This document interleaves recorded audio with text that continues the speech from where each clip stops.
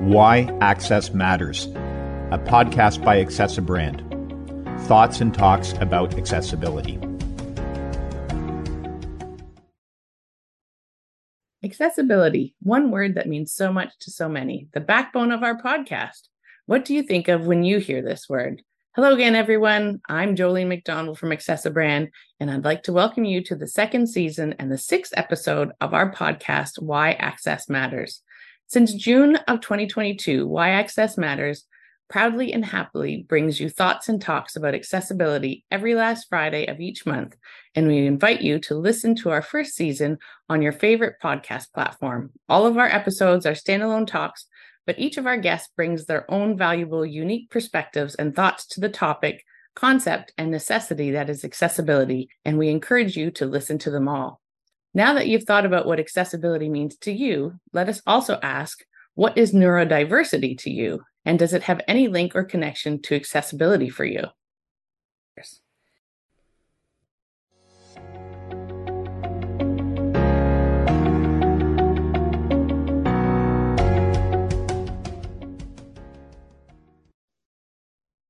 To better understand how important it is to break down barriers and also to address the intersection with neurodiversity, I spoke with Aditya Bikkani, the CEO and founder of Advanced Bytes, a company with a mission to ensure all users of the web are included while using your products and services.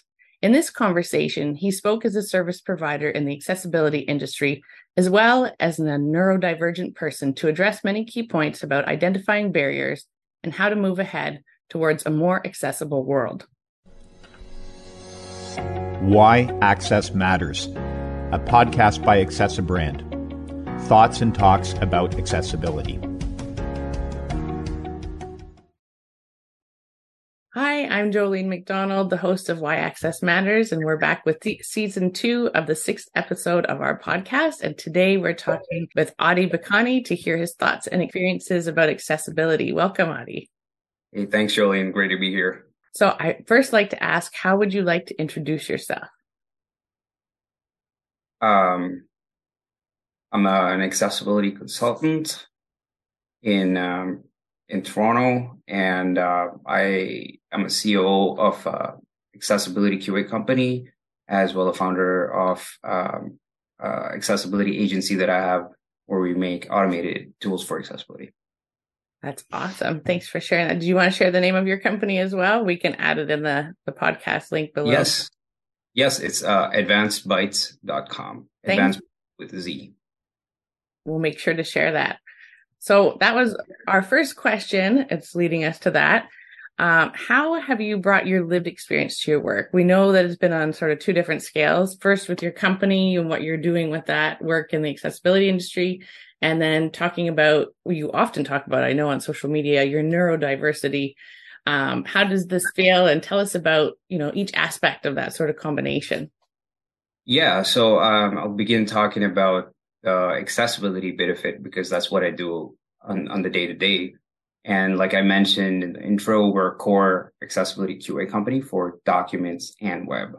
And what we do there is, while we don't work as in-house QA teams do, to focus on certain projects to fit bugs or test code, we come in as independent third parties to test for accessibility, to sort of fill the gap in case the in-house teams don't have bandwidth. But the way things are going now, we're slowly seeing a shift into providing independent QA services as well. So when we talk about QA or quality assurance in accessibility, right, we make sure that a software product is as usable as possible for people with disabilities. And we use WCAG, or Web Content Accessibility Guidelines, success criteria tests to ensure digital products like websites, software, and mobile apps provide the best user experience possible.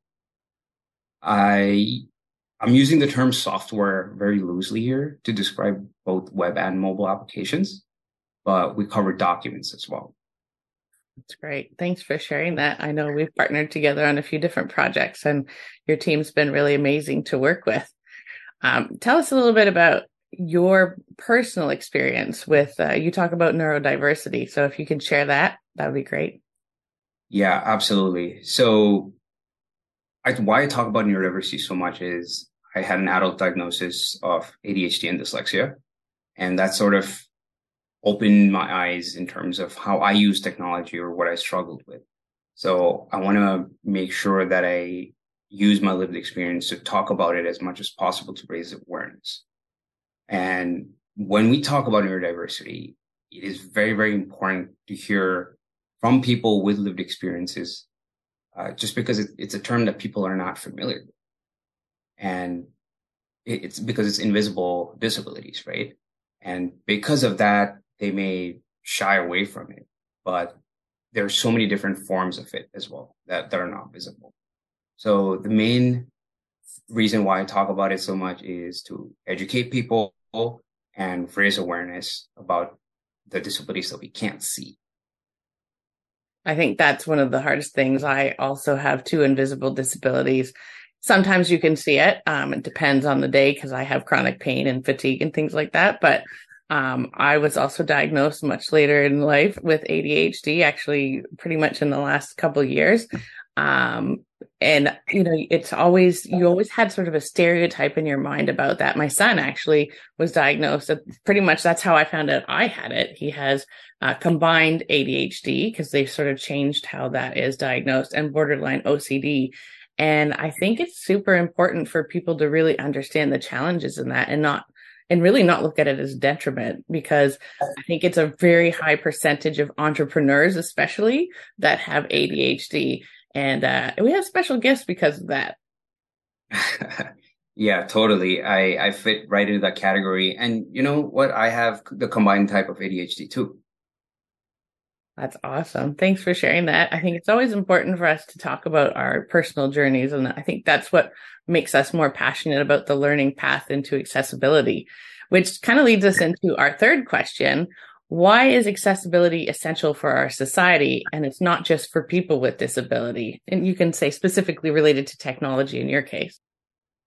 Great question. So when I get asked this question, I always defer to curb cut effects.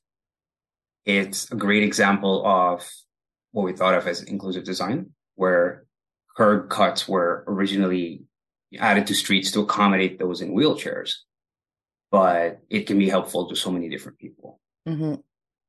A person with, pushing their baby stroller can easily get onto the sidewalk with those cuts in there. Yeah. Somebody with a bike can get onto the sidewalk to lock their bikes up there instead of having to pop a wheelie on there. Yeah, definitely. I'm sure there's a lot less problems in the municipalities with accidents because of curb cuts. Right. Absolutely. And there's just many more examples, like seniors may have difficulties stepping up using a walker. But yeah, the point is, curb cuts, while originally designed to help those in wheelchairs, come to benefit many. So when we talk about from a web accessibility perspective, or technology, as you may refer to that, most of the accessibility features will also have curb cut effect on websites when you add when you design and build with accessibility, right? So an example of that could be say a text description or an alt text for an image. It's for somebody who's blind, and it makes it possible also for search engines to index the image and make it more searchable. Text alternative to images can even help somebody with a slow internet connection if they can turn their images off, or if the image breaks for any reason, and still be able to get the same information. And, maybe even for someone who's on a cell phone, they can access the same information as a typical visual browser as well. So virtually every feature that you can put into place in web content will improve access and usability for everyone. Absolutely. I think that's what a lot of people forget, is that accessibility is not just for people with disabilities. When you make, changes and you integrate universal design and inclusive design, it just makes it accessible and inclusive and equitable for everybody. It's not just about the fact that someone might have a wheelchair. It's like you said, for people with strollers, and we've talked about, one of our team members talks about an outdoor restaurant using, paper that's glossy on a menu. You shouldn't use that because the sun is going to reflect it. So, and that person may not have a disability, but you're experiencing that through that disability lens. So when people start opening in their minds to that, my hope is that people integrate accessibility as more than what they think it is. It's super important. And a lot of people forget about, it's not just websites, it's documents, it's emails, it's newsletters, it's all of those things. So thanks for sharing that. I guess that kind of really leads us into our fourth question is, what's your message to people who don't know about accessibility and that are afraid of it? Because we talk to a lot of people and they get very uptight about it, or they're concerned. And I know a lot of that probably has to do with fear of, lawsuits, but what would be your message to people who don't know about accessibility and might be, concerned about it? Yeah, I think people are afraid of accessibility because they don't know it and they don't understand disability. That's the biggest problem why people are afraid of it, in my opinion. Mm-hmm. And it really begins with how people are uncomfortable when talking about a disability. So they prefer to avoid the conversation. And where this, where this sort of like differs, I think, from other minority demographics is that, people don't know how to contextualize disability. So they don't want to cause offense and they don't say anything or they don't talk about it. And therefore nothing happens. It's a vicious cycle. It's interesting that you say that because I often have had those conversations, even in my old business, when I was trying to start integrating accessibility into, design. It wasn't through AccessiBrand, and it was like, it was always an add-on, but it wasn't teaching anyone to understand the importance of accessibility. So they just ignored it. It was like, well, we can't afford that, so we're just not going to do anything, rather than taking like the baby steps. Is that something that you recommend to clients? Like, just start with one thing, because that's what we try and talk about is, really making sure that you educate them and get them to start with the little steps. And, you're not going to do it all in a day. It's not all going to happen tomorrow. Absolutely. Absolutely. And I think the first step is trying to understand the basic range of disabilities. Without that as a base, you'll never know what sort of related barriers can be found in, maybe say, digital content. Mm-hmm. So if anybody was to take those first baby steps, it really would be to understand the types of disabilities. And we know that, not all people with disabilities encounter barriers in digital content. And those types of disabilities may have like different barriers. And it's not all the same. Somebody in a wheelchair, maybe, right? Mm-hmm. They may not encounter anything that stops them from using digital content. Right. But obviously somebody who's blind will experience it differently than someone with maybe say limited vision, mm-hmm. Though it's in that same subgroup. So accessibility and disability are very, very closely related topics. You can't have one without the other. And I would really say that first step, that starting step, would be to understand disability, to understand accessibility. I think those are really great points. I feel it's still to get people to understand about disability, especially, I didn't know about disability really until my youngest daughter was born, who I talk about a lot. She has dwarfism. And then little did I know that I would end up, facing the issues that I did. But we always talk about everybody in their lives are going to experience disability at some point. Like, you could be in a car accident and be temporarily, injured, whether it's in a cast or crutches or wheelchair. You could have an eye injury and you can go temporarily blind for a short amount of time. I actually had that happen in my early 20s and, didn't even think about it at the time. But it totally changed even how I was in school at the time. I couldn't see the ruler properly, for graphic design. That was a real issue back then. But I think it's just so important to give those examples to people and, have them try and live in our shoes, so to speak, for any kind of scenarios, just to get them to start integrating it. So that's really great points. I appreciate that insight. Referring to our other question about technology, do you think there's any chance of machines to take the place of humans in making things accessible? That's a big topic. Yeah, it is. It's a very broad topic, and I'm going to try and be as unbiased because my business makes automated solutions for accessibility. Yeah. But I want to take as neutral of an approach as possible. But to answer this question, first, we want to understand the state of automation in accessibility in 2023. So as we know, the Web Content Accessibility Guidelines are the basis of many accessibility laws. So while the WCAG provides guidance for achieving accessibility, many businesses have limited resources, which is why we see them defer audits on their digital content or products. But automated tests are an inexpensive way to, find these issues and find ways to address it. So that's the current state. Now, the problem is that most automated tools aren't as intelligent as we want them to be, or any machine learning for that fact, right? They can't perceive certain types of content and rely on the rule sets that sort of run them from the back end. So when you have issues that are outside of these rule sets, you can have issues that are completely missed out, or what we call false positives, where they identify issues that actually don't impact accessibility. Right. A classic example here is, we'll use alt text again, because that's easy for anybody who's listening. Automated tests and machine learning can determine whether there's alt text present or not on a website, but they can't judge if it's actually useful.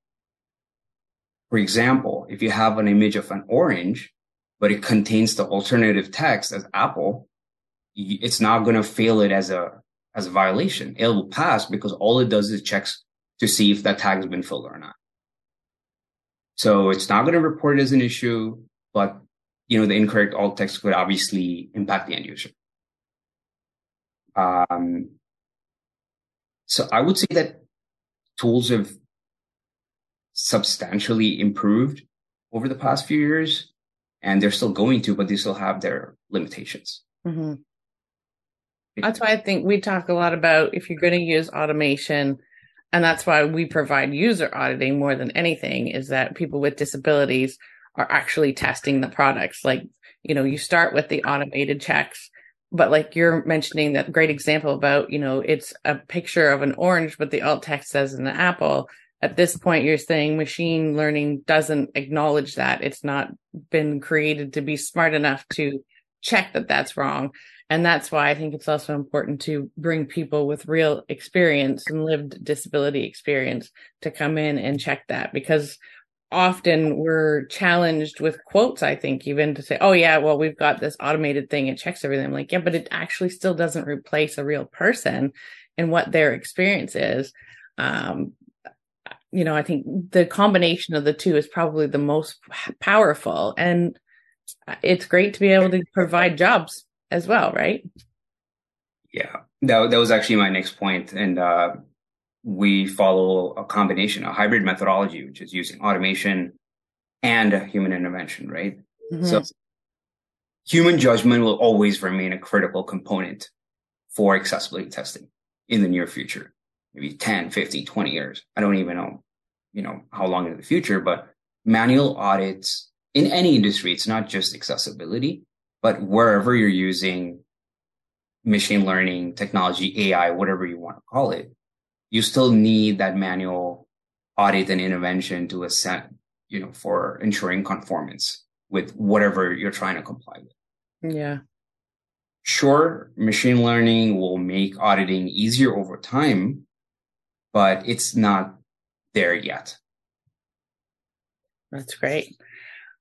I'm wondering, Do you think it'll ever take over for people? I mean, look, if you look at technology, but I mean, I hope it doesn't in many ways, but at the same time, I think all of us in the same industry, we wish we didn't have to do this as a job, because then people would automatically be integrating it and everything would be accessible to everyone. But Never say never. oh my God, for sure. I think, our last question that we wanted to ask you is, what is your advice to other accessibility activists and whoever else wants to support it? Do you have any? Well, I mean, you post a lot on LinkedIn, especially with some really great articles. What are some of the things that you can think of that you would give to advice? This, what I would say is, I'm not trying to take away from any of the work activists are currently doing, but I do feel there's a lot of shame that goes on when we blame people for not following accessibility. And I think that's not the right way to approach spreading awareness about accessibility. Nobody's intentionally being exclusive. It's just that they don't know any better, right? So instead of shaming our audience for not using alt text or not making their website or content accessible, I think we need to raise awareness by education and talking about lived experiences, stories. That is what makes the biggest user impact. And I would really say we need to change the way we're spreading our message in this industry. I think that was really great advice, because so often it's like with anything in digital world, right? Everyone's a keyboard warrior. They're quick to make judgments. But at the end of the day, when you are shaming someone or putting them on the spot and making them feel bad about it, it's not productive for them to make positive change, which is what accessibility really is. I mean, we've come a long, long way with, activist rights for people with disabilities, both in the US and, in Canada and beyond. But go out just ripping someone apart, even for us as accessibility, I won't call myself expert, because we're all learning, accessibility activists, accessibility professionals, whatever you want to call us. We're all still learning. And just like technology, things change every day. We could be doing something one way today, and 2 months from now, it's completely a different way to do it. So I think it's important for us all to work together, number one, and number two, be very positive and encouraging of people and say, hey, you've done a great job on this. Here's, maybe you could do this next time, rather than say, oh yeah, well, you say you're doing this and you haven't even done this, this, and this. It's really not productive. And I think we live in a world full of so much negativity, especially in the last few years, is that the more we can be kind and helpful and work together, the more we're going to have that positive silver lining. That's my hope anyways. Yeah. I agree with you. I'm always learning as well. That's because I want to be aware of the things I don't know. And accessibility is a vast subject, right? It's not just screen readers and alt text. I can only talk to web accessibility because that's what I know. Yeah. But I don't know built environments. You're talking about like kiosks or those automated doors, the right amount of, gap for a wheelchair between aisles and stuff. I don't know, but I want to learn. Mm-hmm. And,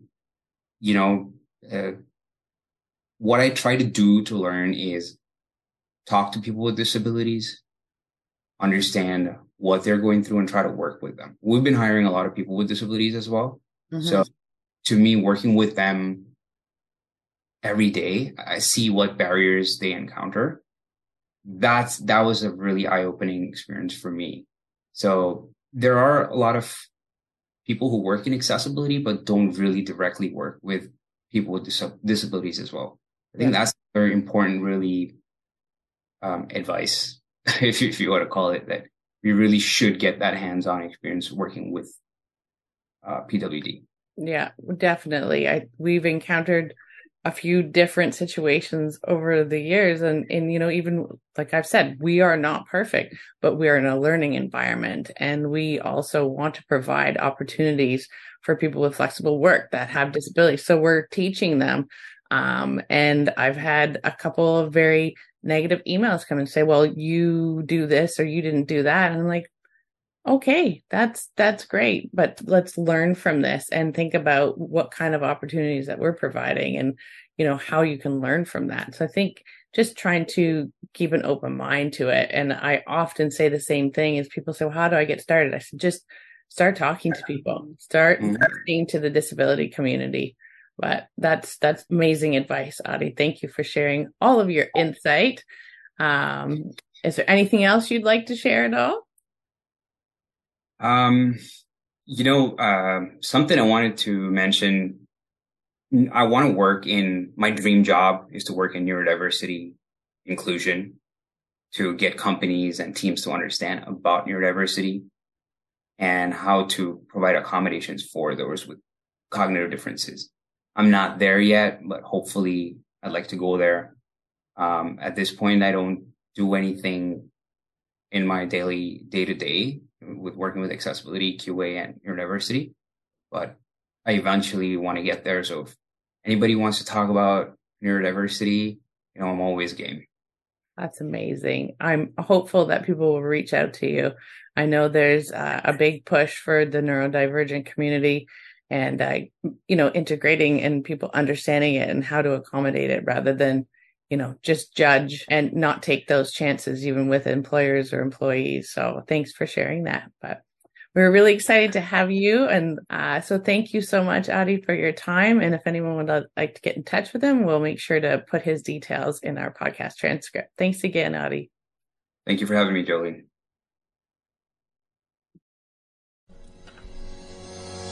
Why Access Matters, a podcast by Accessibrand. Thoughts and talks about accessibility.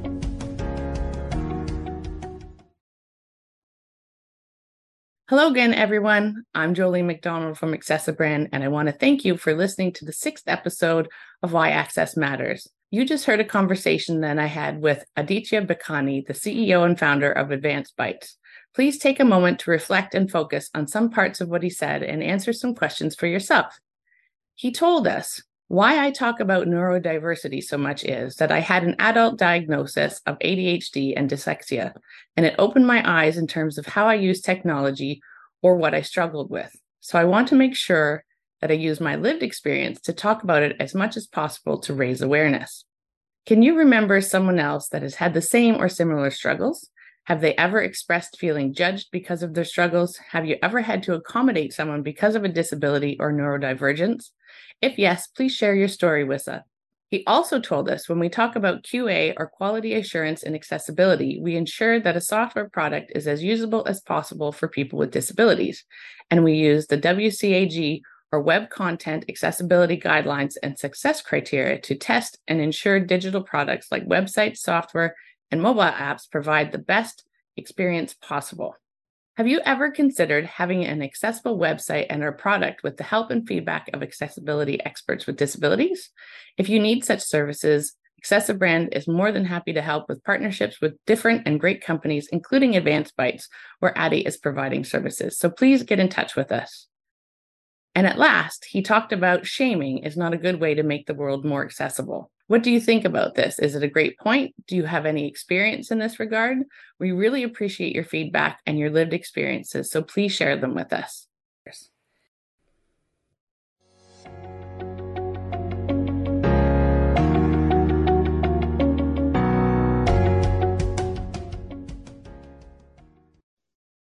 Send us your thoughts, ideas, and any feedback you have to our email, jolene@accessibrand.com, or in the comments on our Apple Podcast page in CastBox or under our posts on social media.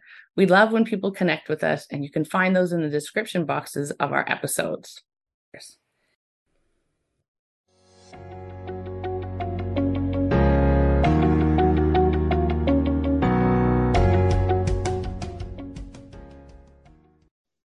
Well, we've reached the end. I'm Jolene from Accessibrand. Thanks for your patience and time in listening to me and my colleagues and our special guest, Aditya Bikkani, in our first episode of the second season of Why Access Matters, which is our 6th episode to date.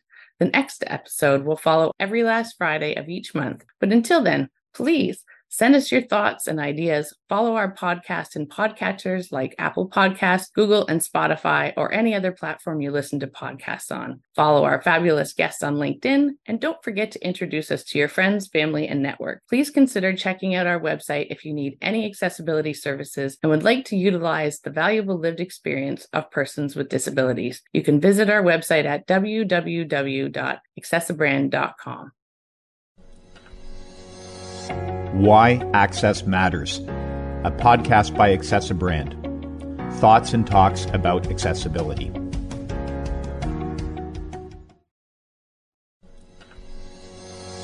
Why Access Matters, a podcast by Accessibrand. Thoughts and talks about accessibility.